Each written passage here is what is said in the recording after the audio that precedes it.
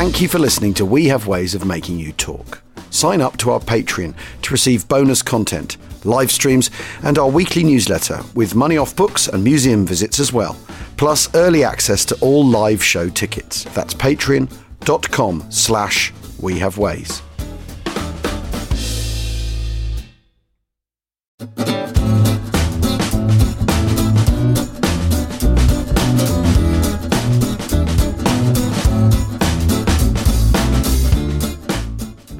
Paznia, which is, of course, Croatian for Achtung, Achtung. Cries of that ringing out around Zagreb, I'm sure, last night. When England did a strange thing, didn't they? Where they won their first match. Normally they'd lose their first match to make themselves realise it's all actually happening. That's the usual England pattern, is they have to give themselves a fright. Yeah, do you think they'll now get really complacent and lose to Scotland? I expect so, yeah. So we are, of course, recording today's episode in the middle of a football tournament. We thought we'd regale you today with the language of the team conquered by the plucky English at the weekend. A crushing 1-0 defeat. Yes. So what was that, by New Zealand? Oh, God, let's not go there. I mean, that's the good thing about the Euros coming on. Normally I resent having football in the summer when it's cricket time, but right now it's quite a useful distraction. Blasting out from everyone's consciousness. Anyway, welcome to We Have Ways of Making You Talk with me, Al Murray, and my regular co-pilot, flight engineer, James Holland. Hang on a minute. I think I was pilot the other day, wasn't I? You were. Yeah, that's you were in the true. dicky seat. And I absolutely think that's the right way round. I'd rather you had responsibility for the crate. Anyway, we are, of course, recording this in the middle of a British heatwave as well. That's right, the concept does exist, for those of you not familiar with UK weather. It's more Alamein than North Atlantic today, and a massive post bag in response to our two-part series on the Dams raid. Good. Lots of people asking follow-up questions. One of the main ones being, why didn't Bomber Command attack the repair works? Oh, yeah, this reminds me, actually. I must tell you the story. I'll tell you in a minute, but I'll tell you the why they didn't attack the repair works. Because the only way you'd be able to really do that is by doing that low level. And the whole point of the Dams raid is that it was a surprise attack, and no one was very happy about doing low level stuff. And low level bombing in the heart of the Reich is really, generally speaking, not a good idea. Yeah. And yes, you could have hurtled in with mosquitoes, but even mosquitoes flying over 400 miles an hour are still pretty vulnerable when they're coming in at kind of, 500 feet or whatever. Yes, and it was just considered to be too dangerous. It's how inaccessible they are as targets, actually, is the thing. They're difficult to get at, aren't they? Really difficult. And how do you do it? You're flying over 400 miles an hour over the Merna Dam, even with its repairs. That's going to be a nanosecond. Yeah. Also, the other thing that the Dams raids did is they drew air defences to the dams. So, right. Making them even more dangerous. Making them even more dangerous. And if you're Bomber Command, I know sometimes when you look at what Bomber Command do during the war, you wonder what flak assessments go into what they're doing. But basically, you can tell everything that's a proper target is where they run into flak, and these had become proper targets. And clearly, someone thought it ain't worth it. Yeah, I also think. Yeah, go on. I mean, I think the other thing is it's also a surprise that isn't it not perhaps a surprise within Bomber Command that this has actually worked, and and you've already made your plans for the summer, and diverting any more effort to this it might not be possible. Is that not also a factor? Well, I think there's enough flexibility in Bomber Command that you can change your targets and all the rest of it. But I think the point is the only reason they were able to get the dams in the first place is because they had a bouncing bomb that went over torpedo nets. The point is that it's not like bombing the Krupp factory where you've got a great big rectangular sort of block target to see. This is something that's incredibly difficult to hit. How are you going to do it? And what can you do? Okay, you can fly over and sort of machine gun it and shoot cannons from your mosquitoes or something, but that's not really going to cut it, is it? Yeah. That's not going to cause that much damage. And how many are you going to lose in the process? I think it's... But also, the simple fact they're having to do these repairs is an opportunity cost for the Germans anyway, isn't it? They can't use these people on something else. Even however long the repairs take, whatever the repairs cost, is costing them in another arena. Is the point, isn't it? Yeah. Which is why, when we talked about were the raids worth it. If people remember the second episode, James is quite adamant. You were quite adamant, weren't you? That it was worth it, yeah. That it's massively worth it. And just the Sorper, that you have to drain the Sorper to make sure to check the extent of the damage. Which was not inconsiderable. I mean, which is not inconsiderable. But even the effort of having to do that means that dam is out of action for that entire time. And the reason funnily enough, I was reminded of the Operation Colossus, the attack on the aqueduct, the Taranto aqueduct. Yeah. This idea that what you do is attack a sort of an infrastructure vulnerability. And obviously the Taranto thing didn't work out, and the repairs were fixed within a couple of weeks and all that sort of thing. But it's this idea of finding an economic vulnerability, and dealing with it, and it is difficult to measure the cost, isn't it? Yeah. Effectively, because it goes into a sort of minus account, doesn't it? Yeah. It makes the Germans more overdrawn rather than puts credit in your bank. Does that make sense? Yeah, I think that's absolutely right. I mean, but just the practicalities of hitting a target that. Yeah. I mean, it looks monstrous when you're standing beside the Mona Dam, but when you're when you're above it, it doesn't. And having flown over it at 500 feet, I can tell you it doesn't look anything like as big at 500 feet as it does when you're at the surface. And just think about all those bombers that went over quite low level on D-Day, and hit nothing. Yeah, because they're coming at 90 degrees to it. If you're attacking the Mona Dam, you're going to be coming at 90 degrees. You can't really go along it. How do you hit it? I mean, that was the whole point of the bouncing bomb. And nothing's changed because they're repairing it. You can just sort of go and plaster the area and hope you hit some huts and stuff and maybe a bit of railway track. But really, I mean, it's just, the only way it's going to work is if you can actually blast it all to pieces again. Yeah. And because large chunks of it are now missing, it's even harder to do. Yeah. It's just, I think the kind of practicalities of it, of sort of risk to practical chances of realistically happening to potential losses, I'd have thought, it's a pretty easy decision to make in a way. And also if you're bombing that, if you're attacking that, you're not attacking something else. And there's always an opportunity cost, isn't there? So if you've spent your bombers on that, you're not harassing Krupp, like you say, an easier target to hit that now is also affected by the lack of water and so on. Blah, blah, blah. And all those bridges that have been destroyed in the tsunami from the Mona, and all the hassles and problems they've got from extensive flooding and destruction and all the rest of it, and all the problems that's causing to the industrial heartland of the Ruhr because of the lack of water coming from the Sorpe as well. I mean, you could argue that it's better to just carry on hammering the Ruhr. Yeah. Which is basically what Harris did. Which they then do. But I've got to tell you this story. So when I first went out there, it was when I was researching a book, and I went out with my mate Jim, and Jim's not very good on heights, and I picked him up from the airport. I think it was Düsseldorf or somewhere like that. And he said, right, where are we off to? And I said, well, before we go to the Mona Dam, I've got a treat in store. We're going to go to an airfield and we're going to find someone to take us up and take us over the dams. And he just went, you are absolutely nuts. We can't do that. I went, yeah, we can. So we went to this little airfield, and I went up and I said, look, I just looked up flying schools.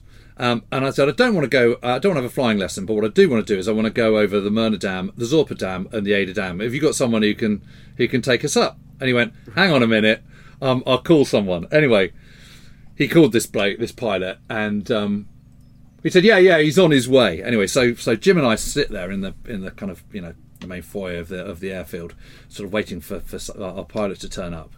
And about an hour later, he turns up, and he's got long hair, looks like a rocker, cowboy boots, aviation shades, Ray-Bans. Yeah. And he goes, you're the guys who want to go over the dams, yeah? And we went, yeah. And Jim just went, I just can't do this. I can't do this. So I went, of course you can. Stop being such a wuss. You can do it. Yeah. So we went out to this tiny plane. By this point, Jim's sort of really starting to quiver, the thought of going up in this little kind of sort of tin pot thing with this rocker, aging German rocker. And anyway, so he started to sort of falter. And the pilot turned to Jim and said, What's the problem? No machine guns? And then eventually we came round the Myrna and we did the run and he turned round at us and he went, "This fun is for your fathers." It was just that is brilliant. amazing. Yeah, it was absolutely fantastic. He was so brilliant. And whoever says that Germans don't have a sense of humour. Absolutely. I mean, he was absolutely brilliant, and we loved really it. Cool. Yeah, it was really cool. It was great. We did all the 3 dams, and it was just fantastic. And he was really, his English was really good, so he was very interesting about it, actually. Yeah. I mean, the thing is, were it not for the James Brickhill book and the film, where would this raid, do you think, sit in the story of the Second World War?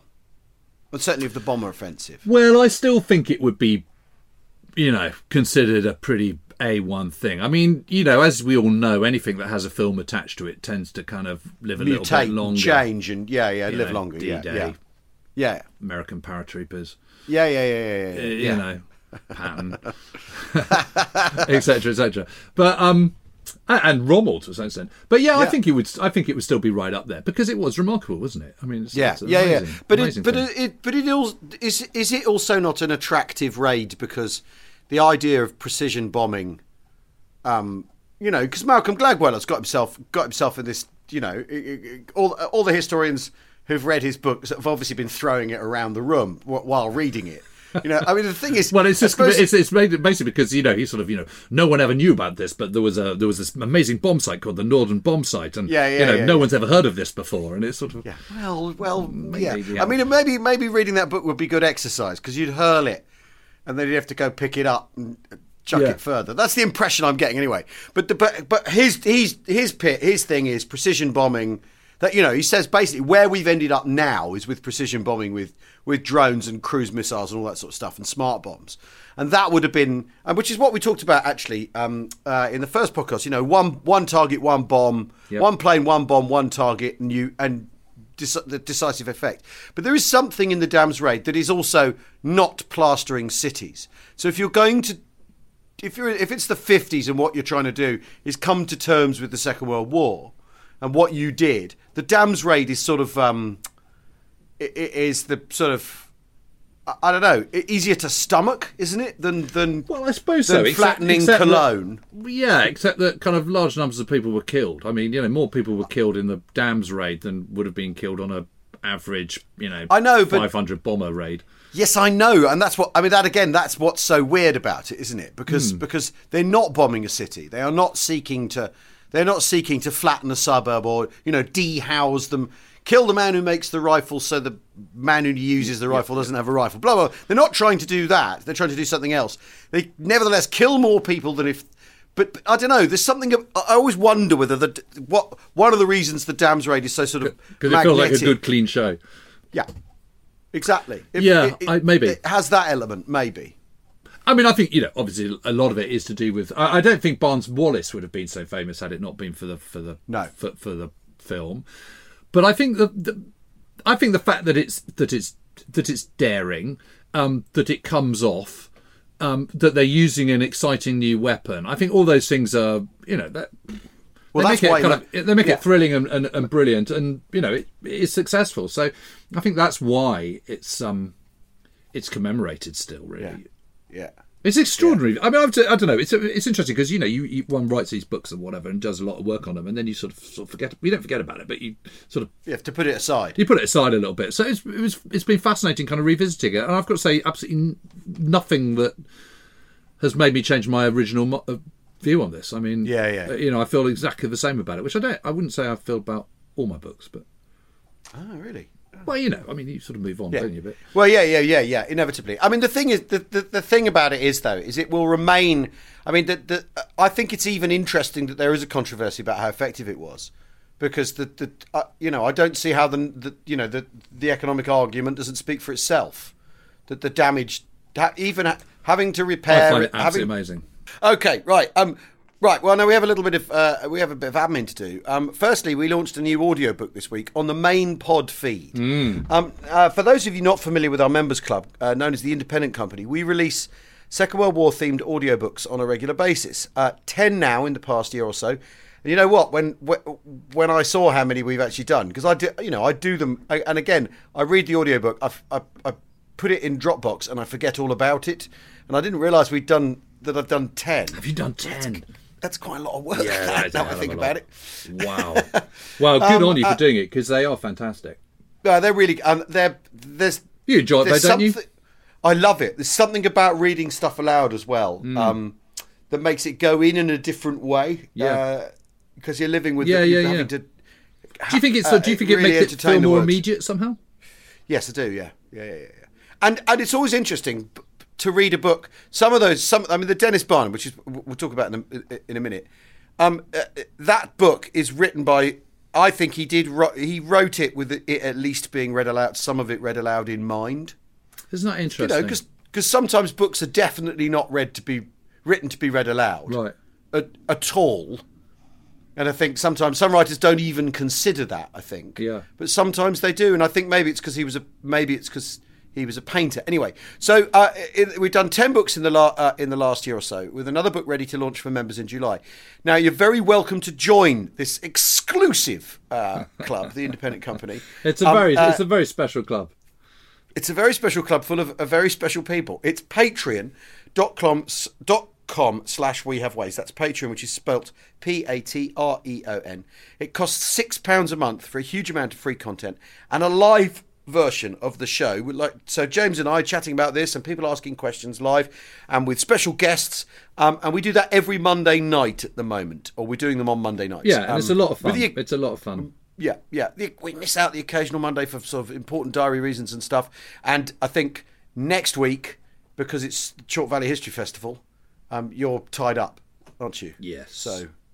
So there won't be one next Monday. But the point is, we do this thing and we talk like this, and we have guests, some regular guests, interlopers even, who pop up on the screen and chip in, which is what happened last week. Is Peter Caddick-Adams joined us from Croatia to talk about D-Day, but we weren't expecting to talk to him. We were expecting to speak to American, weren't we? But yeah. But instead we got Croatia. Them's the breaks, and then of course he lives in Croatia, doesn't he? So he'll be having to deal with mournful Croats, won't he? Yeah. As a result of the football. Anyway, what we wanted to do was to give you, those of you who are not in the club, to give you a taster of what these books are like. So we've pulled one out of our archive, one of our favourites, and it's a magnificent book called One Man's Window by Dennis Barnum. Now, Dennis Barnum was a Spitfire ace who operated over Malta at the absolute peak of the battle when there was a serious danger of the island's defenders being overrun. It's a fantastic account, searingly honest. He talks an awful lot about having to find the pluck to do it, and how he resolves himself to the fact that he's every day he's living might be his last and all that sort of thing. And Dennis Barnum was a brilliant artist, a brilliant painter, so it's written very much with an artist's eye. So the colours of everything in the Mediterranean heat are extremely vivid. Yeah. It's an extraordinary account, and starts with him on HMS Eagle, I think, on his way to Malta with the Spitfires. He does that journey, doesn't he? Yeah, I think he's Wasp actually, but he's he's on Wasp. That's right. He's on USS Wasp. Yeah, but in April he comes out in April. And the first lot, 47 land within I think about 4 days. There's only 7 left or something. They've all been destroyed on the ground. Just really bad prep. And symptomatic, frankly, of the kind of really poor leadership. Hugh Pugh Lloyd. I mean, it just wasn't good. I mean, you don't get 47 very, very precious Spitfires coming to you and don't prepare for their arrival. I mean, it's just insane. But anyway, they sort things out very, very quickly, I'm glad to say. And so the next batch that come in, I think there's 60 odd, come on the 9th of May, and the following day they have a fantastic aerial victory, which and he's part of all this. It's amazing. It's the most amazing account, though. Yeah, Have I sent you the PDF of the original diary? Yeah, it's incredible. I mean, so the book One Man's Window is drawn from this diary that he kept, this very detailed diary, and which he's kind of sort of obviously adapted it into a kind of more obvious narrative and book form. But there are lots of chunks of the diary which are are rewritten kind of verbatim in the book. And what's lovely about the diary is it's also got lots of little sketches in it, which many of which have sort of ended up in the finished book as well. But some of them are just so vivid. They get this sense of what you were saying about the sense of heat and the sense of movement, don't you? And the kind of drama going on. I mean, Malta's not a big place. I mean, it's smaller than the Isle of Wight. It's pretty tiny, and yet the focus of so much fighting in the first part of the war. It's absolutely amazing. Yeah, it's a brilliant book. So we're releasing that a chapter a day on the days we don't release a podcast. So every day of the week except Tuesdays and Thursdays. And I think there's sort of 18 chapters or something. So that should get you through 2-3 weeks. Don't miss it. I promise you, it's as good an account of the period as you'll ever hear. And again, there's nothing like most of the memoirs we've chosen along the way. The frankness about, they're not, what a rum show that was that time. They're very much, I am alone in this cockpit, and I'm alone in this cockpit, and I've got to get myself into the fray. And then you get what that's like, but also what the actions of flying in combat are like, but also how you hold your nerve, what the cost is, and all that sort of stuff. And it's very, very, very good in that regard. It's a brilliant book. Anyway. Yeah, and you can also see him sort of gradually getting combat fatigued. Yeah, and also sort of growing disillusionment with some of his fellows as well, because it is violent, and there's that sequence, isn't there, where the I think it's an Italian crashes and is burned, and as it's burning, his arm then obviously starts to kind of sort of gets what's the word where you sort of get smaller. It gets reduced, and as it reduces, it sort of seems to raise itself in a fascist salute. Yeah, and everyone thinks this is really funny, and he's just disgusted, isn't he? Yeah. See, I mean, it's interesting because there's also that incident where a plane flies alongside him and waggles his wings at him, and he has the better of him, doesn't it? And he does everything he can. He just can't shake this guy off, but he doesn't shoot at him. Yeah, and he just thinks, and eventually he gives up. He just thinks, I'm done. Yeah, and that's the point where the Italian in his Macchi 202 draws alongside and waggles his wings and salutes and flies off. Yeah, and Barnum starts to think maybe the Italians know that they're losing the war, and the thing to do is get some credit in the bank with us as gentlemen or something. And everyone thinks he's crazy. Anyway, it's such an excellent book. Yeah.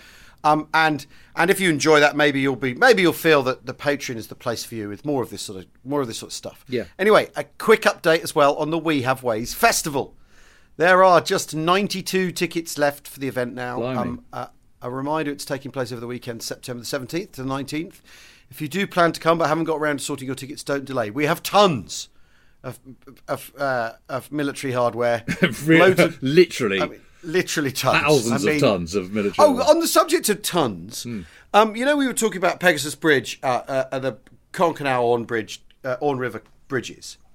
And they didn't know what the load bearing was on those bridges. Right. So on the night of D-Day, one of the first things the sappers had to do was actually figure out if it could take a Sherman tank. So they had to look at it, give it the full once over to check the tolerances on it. One of the reasons they had surmised that they would be able to get medium tanks over it was the Germans hadn't built a replacement bridge. Yeah, of course. So there it is. They look at it and they go, well, the Germans haven't put in a stronger bridge. So it must be up to the job. Because if they can get Mark IVs back to and fro across it, it'll take a Sherman. Because I think the Mark IV's 25 tons. So, near enough. Yeah. Wow. So that's just so blindingly obvious, isn't it? Yeah, it is, isn't it? Yeah. How brilliant. Yeah. Anyway, so we have tons of military hardware, all of which could roll across Pegasus Bridge. Loads of great... We're not bringing a bridge, don't worry. Loads of great speakers. And now we can announce, and this is a treat, a modelling corner for our modelling enthusiasts. Our very, very good friends at Tamiya are bringing loads of modelling kits and their own specialist demonstrator, which means your challenges with weathering will be no more. And feels like cheating to me.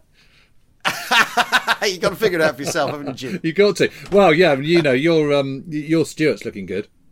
Yeah. Although I bought the wrong kit. It's got the wrong bloody turret. It's the wrong mark. I've got the desert mark, so I think I'm going to have to buy the right kit and put the turret on. Anyway, because I'm trying to reproduce that one in. Is it in Geel, that photo of the? Yes. Yeah. Well, I was at Bothers the other day, and I was looking at their Stuart, and I was thinking, God, if I was ever going to get a World War II tank, I think I'd go for that.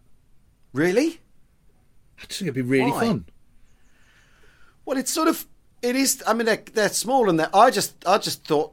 My impression of them is how tiny they are. That you're basically. Yeah, no, but you and I could fit in it. It'd be great. Armoured beach Beetle buggy. around. Yeah, no, but I quite like it. I think I'd quite go for it. Okay, what's the gun on it? It's a 37mm or something. It's like basically a 2-pounder. Gun, Yeah. Yeah. Anyway, I'll tell you what we'll do. We'll take a break and we'll come back with some questions. Hello there, Al Murray here.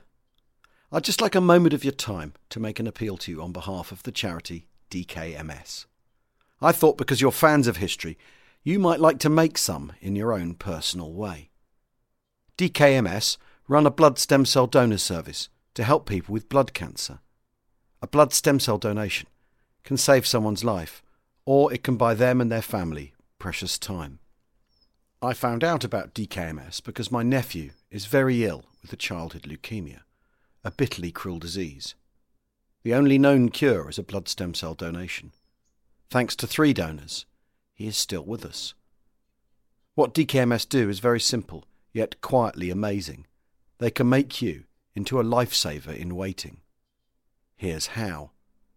Go to their website, www.dkms.org.uk, and find out if you are eligible to donate blood stem cells.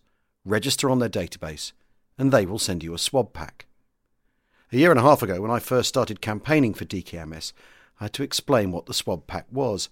Since COVID-19, perhaps you're all a little more familiar with it. You swab your cheeks, pop the swabs in an envelope, and return them to DKMS. Then, if and when you are found to be a genetic match for someone who needs your blood stem cells, it's like a fingerprint, only more so, they will get in touch. Your blood stem cells could go anywhere in the world. You could help someone like Finley, wherever they are. Since the pandemic, registration has fallen, and it would be great if between us we could do something about it. Go to dkms.org.uk to see if you are eligible to donate blood stem cells. Thanks very much.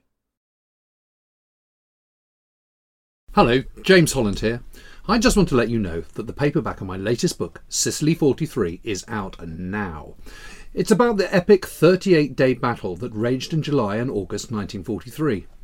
It's a story that involves breathtaking action at sea, in the air and on land. Its conquest involved airborne operations, daring raids by special forces, the harnessing of the mafia, attacks across mosquito-infested plains, assaults up almost sheer faces of rock and scrub, and featured an astonishing array of highly colourful characters, and all to the backdrop of relentless heat, dust, mosquitoes, and truly brutal terrain. There's Patton, Monty, Tiger tanks, Spitfires, and Messerschmitts. It's got the lot, so what's not to like? It's published by Penguin and available in all good bookshops in the UK right now. Grazie mille. Welcome back to We Have Ways of Making You Talk with me, Al Murray, and James Holland. So we've just to summarise, there's a new audiobook on every day except Tuesdays and Thursdays on this normal pod stream. One Man's Window by Dennis Barnum about Malta. We Have Ways Festival. There's only 92 tickets left. Yeah, I've got tons of military hardware. I've got some. All your favourites. Oh, go on. Yeah, I was just going to mention Chalk Valley History Festival. Yeah. Regardless of Boris's announcement today, we're still going ahead because, we've been planning for stage 3. We were hoping for stage 4, but we've been planning for stage 3. That's going to be fine. We're still going to have, 4,000 people on site. But, you and I are going to be there, Al, and we're doing a live podcast and we're doing all sorts of bits and pieces, and there's going to be a T-34 and there's going to be a Sherman and there's going to be quite a lot of other stuff. There's not going to be as much hardware as there is in September. It's not going to be quite full-on Second World War Fest, but there's going to be plenty to see and do, and if you've got interest in other periods of history as well, there's absolutely stacks going on. So it should be a lot of fun. So if you want to come and see us, then we'll be there. I'm very excited about it because weather looks good. Weather looks great. The weather looks good, and lots of beer. There's going to be some beer. Oh, and you're doing Histrionics, aren't you? Which is our comedy. It's Have I Got History for You, effectively. Yeah, with Harry Enfield. Enfield and Alex Ritchie. It's one of, yeah, I know. There's a bill no one ever imagined. Yeah, that's your partner. She's your team buddy. I know, but you know, if you'd told the 19-year-old me I'd be doing something with Harry Enfield, I'd have mind blown. And he's great, isn't he? He's really funny. Yeah, he's terrifically funny. And Charlie Higson in the chair, so that'll be fun. Yeah. Friday night. Yeah. What's not to like? What's not to like? Now, should we do some questions? Yeah. Why not? This is from Sean Wilson, Tampa, Florida. Okay. Hello, guys. Loving the podcast. I have a question for you and all the members of the independent company. I've just rewatched A Bridge Too Far. Oh, God. Not that. And during the scene of the British being basically scolded by the American about stopping for tea, and I got me thinking of other times I've seen similar incidents mentioned in movies, memoirs, or recollections of veterans, where the British stopped at seemingly inopportune moments for tea. I lived in Old Blighty for several years, loved the culture, and still enjoy my afternoon tea. Man. My question is this. Did these sort of incidents happen? And if so, are they accurate? Are their exaggerations a cuppa too far? Thanks in advance. And yes, I do know how to make a proper cup of Sean Williams. Well, I think it's complete nonsense. It's absolutely ridiculous, this whole kind of thing that the British are constantly stopping for cups of tea. So what everyone has to realise is that in wartime there's an awful lot of hanging around and not doing things. And if you're in a big column, there's always lots of stops. You know, you're trundling down the road, and even if you're trying to do it fast, it only, you know, some mines suddenly need clearing or whatever. Everything grinds to a halt. What do? You have a smoke. You have a brew. And that's why they do it. It's just that the British forces have a kind of sort of cultural... There's a whole sort of cultural thing about tea which is not shared in the USA.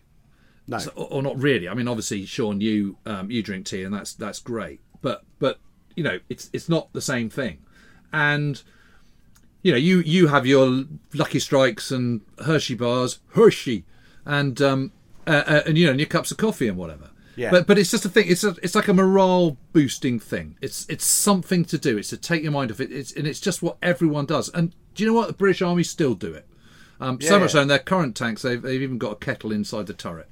Yes, there's a hot water tea brewing system, isn't there? Yeah. In a modern, it's like a tank tea's made, and you know, and it's still a really, really important thing. And it's a process of doing something together, taking on board some fluids, as they like to say these days, rehydrating, and that's all it is. No one is going to stop a battle. It's not like freaking Asterix in Britain. You know, where they're suddenly sort of, sorry chaps, it's tea time, I've got to go and stop fighting. I mean, it's nothing like that at all. No. I mean, it's absolutely ludicrous. It really winds me up. In Chindit, which is one of the audiobooks that we did, that we talked about the audiobooks earlier, he in the first chapter, he describes, and I haven't got the book to hand, because his description of the first tea that they drink when they stop having marched through intense jungle. This is what I think, even when they're on training, you know, they stop for a tea, and he says this, you know, he describes it as the elixir of life, the refreshment of it, and the comfort of the stopping, taking a moment for yourself, taking a moment for yourself to do something comforting. How powerful and important that is. And you know, and this is a guy who, you know, the Chindits are all they're tough guys, and they're doing these great long route marches through the jungle. And to them, the tea is incredibly important as a way of, like you say, of also stepping out of where you are. You know, like having literally a moment for yourself that's built around your personal comfort. I think it's the problem the problem is, of course, and the Bridge Too Far incident, after all, when they've crossed the Nijmegen, the river at Nijmegen, and all that sort of stuff, is basically, if a British Army outfit stops, they brew up, don't they? That's what they do. They haven't stopped to make brew tea. Up. They've brewed up because they've stopped. They've stopped, exactly. And it's realising it's that way round. It's the sort of crucial bit. I mean, it's just so absurd to think that it's the other way round. I mean, you know, of course it isn't. No one's going to not fight or not push onto a bridge because they want a cup of tea. I mean, that's just ridiculous. With the Jocks, Peter White's account, when they're moving up into Germany and they keep getting into trucks and being driven forward, and whenever they stop, his main concern is there's enough. You know, they then rush to make tea when they stop, and he says the worst thing is is you've just got the tea going and someone says prepare to move and you've got to throw it away. And that's the, or you're passing around a scalding hot mess tin with the tea, with everyone taking a slurp. And you got to go. And you got to go. And of course you've got to go. Yeah. So you don't stop because of the tea. I mean, I don't know. I mean, the other end of it though is this sort of British. You could take it as this is a valued quality of insouciance. We're going to stop for tea, old chap. There's nothing. You know what I mean? Yeah. You could flip it in that direction and see it rather than the British being lackadaisical. It's them being cool in this situation. We'll deal with the Germans once we've had our tea. Thanks. Well, yeah. Well, when John Semkin's tank at Geilenkirchen blows up on a mine, they'll decide that they're going to go separate. They're going to go separate ways. Yeah. So John Semkin and 3 of the crew go off, leaving Arthur Reddish and the driver in the front compartment on their own. And so they're sat there in this huge crater in this knocked out tank. And Reddish goes, well, should we have a brew first before we go? Yeah. And so they brew up. They're sitting in this huge crater in this mud in the middle of the battlefield. Yeah. They're thinking, well, I'll have a brew to sort of, calm our nerves. Take a moment. Yeah. Yeah. And that's what they do. Well, I mean, it's why brilliant. not? And entirely sympathetic to it. I mean, the tea they had, I mean, I've tried making it up. I mean, the traditional desert way is horrible. Yeah. So you have the tea, you have condensed milk. Yeah. Because obviously that's the only way it'll preserve it, which is sort of creamy and thick and sugary. And then you add more sugar and you just plonk it all in together in a mess tin and heat it up. Well, they'd do that thing, wouldn't they, where they'd have a barrel full of sand, wouldn't they? Half a barrel with sand. Yeah, and you put it in a flimsy. And you put petrol in. Yeah, you put petrol on the sand and light and it would boil the water instantly. Yeah, so they figure out all the. But then, of course, your tea tastes of petrol. So we did this down at the Tank Museum last year, and we tried it with the pouring the petrol onto the sand and everything. Yeah, it did. It burns much longer than you'd think. Really? Yeah, you just chuck a little bit in, and it really does just burn. Right. But you got to be careful though. Guy I was with singed his eyebrows. Oh, really? Yeah, but I think singed eyebrows is the least of your worries if you're doing this for real, isn't it? Yeah, I guess so. Yeah. Star of the North asks, do either of you or your team know which Allied unit was the first to get back into Dunkirk in 1944? Yeah, this will surprise you. It was the 1st Czech Armoured Brigade. Really? Yes, rather brilliantly. So the Canadians were there in September. They got there they were attacking sort of Burgoo and Lune Plage and Bray Dunes from around the 9th of September. Right. And actually, the Calgary Highlanders had a pretty heavy fight at Burgoo and eventually took Lune Plage. And I think Bray Dunes fell by 15th of September or something like that. Yeah. But they decided to just bypass it because it wasn't the kind of priority, and it was quite strongly held, and it was one of those sort of Hitler Festungen. Yeah. And the Germans were able to still supply Dunkirk by sea, amazingly, usually using submarines and stuff. And so they thought, okay, well, Canadians need to sort of crack on. But the Czech 1st Armour Brigade was now come into the fray, so they said, okay, you can besiege Dunkirk. Right. Yeah. And they do little nuisance raids, so they send off little raids in to go and sort of harass the Germans in Dunkirk. And there's one night where they go in and they capture 300 Germans. But the problem is the other big problem is, of course, it's winter and it's very, very low lying there. And, of course, all the flooding that happened in May and June 1940, which sort of prevented the Germans from easily taking Dunkirk. Same is true in reverse. Yeah. And so how many Czech soldiers are there in 21st Army Group then? Oh, not many. I mean, just an armoured brigade. Yeah, I think so. Right. But anyway, Dunkirk doesn't actually surrender until the 9th of May. Yeah. It's one of those ones like the Channel Islands. It's kind of sort of they stick it out a day late. Yeah, but it's the surrender is on the 8th of May, isn't it? Officially, well, it's signed on the 7th, officially on the 8th. But they don't throw the towel in until the 9th.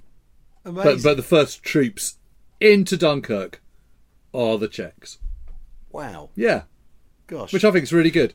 I was that's wondering, cool. what I don't know is, I don't know who I'm assuming that the Czechs were equipped with British kit rather like the Poles, so they were wearing Well, I was just battle my dress mind and was Tommy helmets and all the rest of it. my mind was running to surely. I mean, they're in 21st Army Group, right? Yeah. So they must be. I mean, you'd assume so, wouldn't you? Because Yeah. if you're in the same logistic tail and all that sort of stuff. Yeah. Talking of which, there's a Polish battle dress coming up for auction next Monday.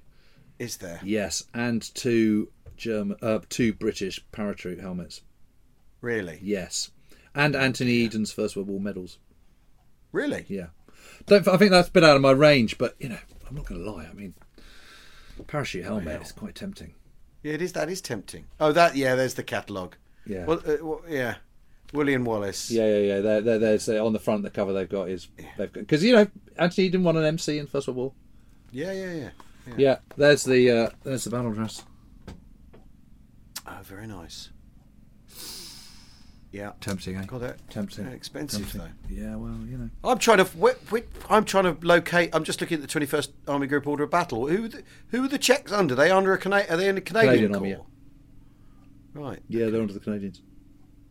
Okay. Oh yes, 1st Czechoslovak Armoured Brigade, October to November 44. So they're in Cromwell's. Just finding pictures. They're in Cromwell's and they're in battle dress and they're in berets and Yeah, lovely. Yeah. So like you said, they're basically British did an awful lot of kitting out. I mean, I know the Americans took over the kitting out of the French, but they did all the Italian troops in Italy as well, and the Greeks. Yeah. So in September 44, they've 2 tank battalions, a motorised infantry battalion of 2 companies, an artillery regiment of 2 batteries, an anti-tank battalion, engineer battalion, 2 companies, and a reconnaissance squadron. So these are guys who've all ended up in the Middle East or managed to get to England after the fall of Czechoslovakia. Yeah. I mean, it's an amazing effort, really. Yeah, absolutely incredible. And you think about all those Czech SOE guys and stuff. Yeah. Wow. Yeah. And the motorised infantry had fought at the defence of Tobruk as well. Yeah. That's interesting. Wow. I had no idea that there were so many Czechs present. Yeah. That's it's good. not Duke. Right, It's Duke. It's Duke. Oh God, Dukey. It's Dukak. Or Duke X, because they're the exiles. There you go. Yeah, no, that's quite good, isn't it? I was thinking Duke and coalition forces. Oh, that's good too. I think Duke X is better. Duke X. Duke X. Okay. Duke X. Okay, now Steve Dunnett has a question. But if this is the first time you've ever listened to this podcast, Duke is our way of trying to say Dominion, UK and Empire soldiers, forces. Because after all, you can't really call it the British Empire, the British effort, because the Dominions aren't Empire anymore. But you can't just call it UK or Britain, because you've got to include the Dominions and the empires. I mean, India really essentially is what we mean when we say empire, and African stuff. So Duke, Dominions, UK, Empire. But now we have to put the exiles on. Yeah. To include the Poles and the Czechs. So it was Duke your X. invention, that acronym, but I think it's a really strong one. I think it works quite well. I think one of the challenges from this podcast is to make it widely accepted around the world. My ambition is to hear someone use it without any sense of irony whatsoever and completely independently without knowing me or you. Well, that would be great it would be great to have this podcast to have sort of had that kind of effect. Would be an extraordinary thing. Yeah, well, I think you would. That's something you'd feel quite proud about, isn't it? I would, yeah. Well, Ernest Malley, our Australian correspondent on Twitter, he's been using Duke because he says it's just really, really useful when you're on Twitter to be able to abbreviate meaningfully, we've done the job for it. I think it's going to catch on. Yeah. Okay. So now we have should we do one more question? Let's do one more question. Steve Dunnett. Hi guys, love the podcast. My father served in Crete with Mobile Naval Base Defence Organisation 1 and just made it out in a small boat with a few friends, having received a bayonet wound. He ended up in Ceylon for a while and spent some time in the Indian Ocean. My son and myself have tried to trace his movements in this organisation, which seems shrouded in mystery.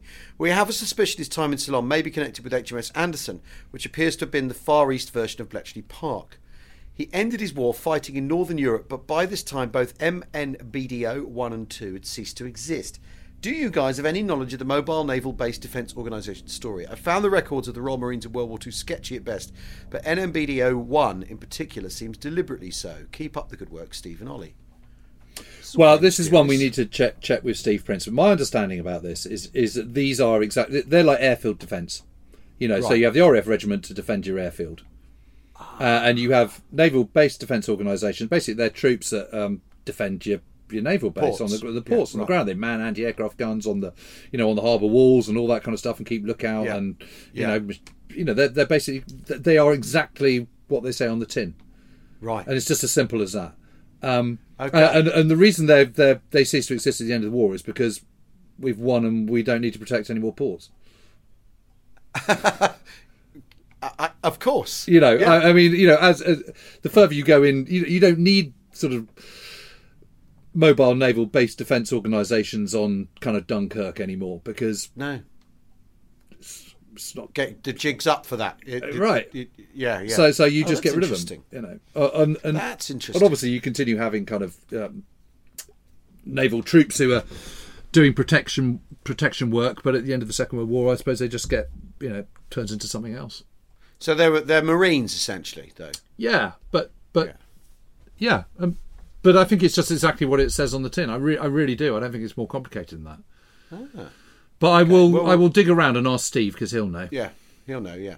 Oh well. Okay. Excellent. Well, we've covered a lot of ground there and some usual digression. But if you want digression, listen to Thursday's podcast with our special guest Joe Coles from. Oh the Hush my Kit goodness, that was so website. much fun, wasn't it?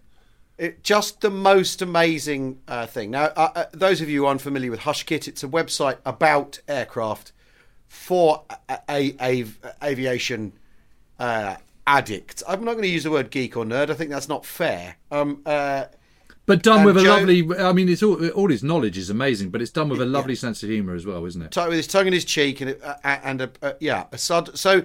He what we talk about is our favourite wartime aircraft, with top fives from every major combatant, and it really is a fantastically entertaining listen, and with a real rabbit pulled from the hat at one point.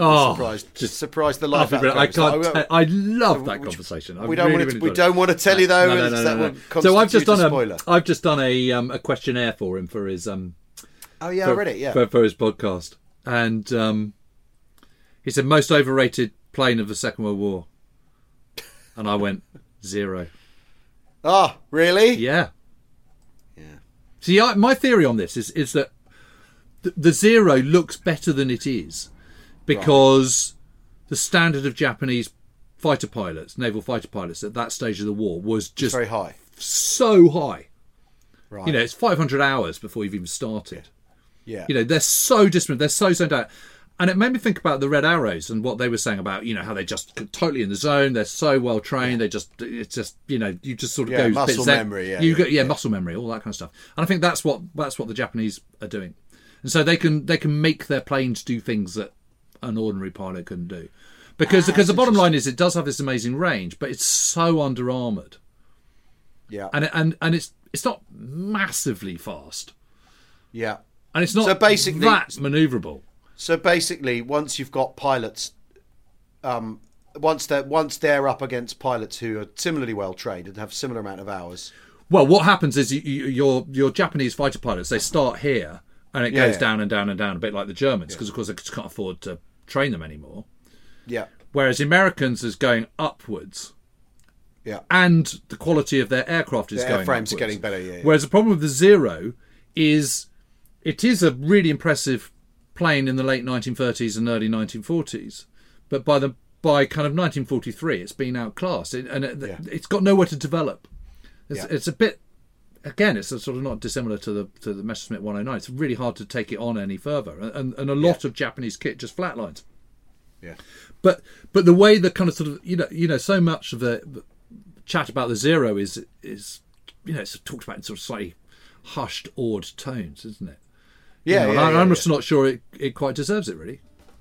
Right. Well, anyway, if you want like more than an hour of this kind of conversation, then Thursday's edition with Joe Coles is absolutely fantastic. And as a reminder, One Man's Window by Dennis Barnum is being released daily. It started Monday 14th of June. For those of you catching up on the pod, we will see you all soon. Have a lovely summer because it looks like it's a good one. Yeah.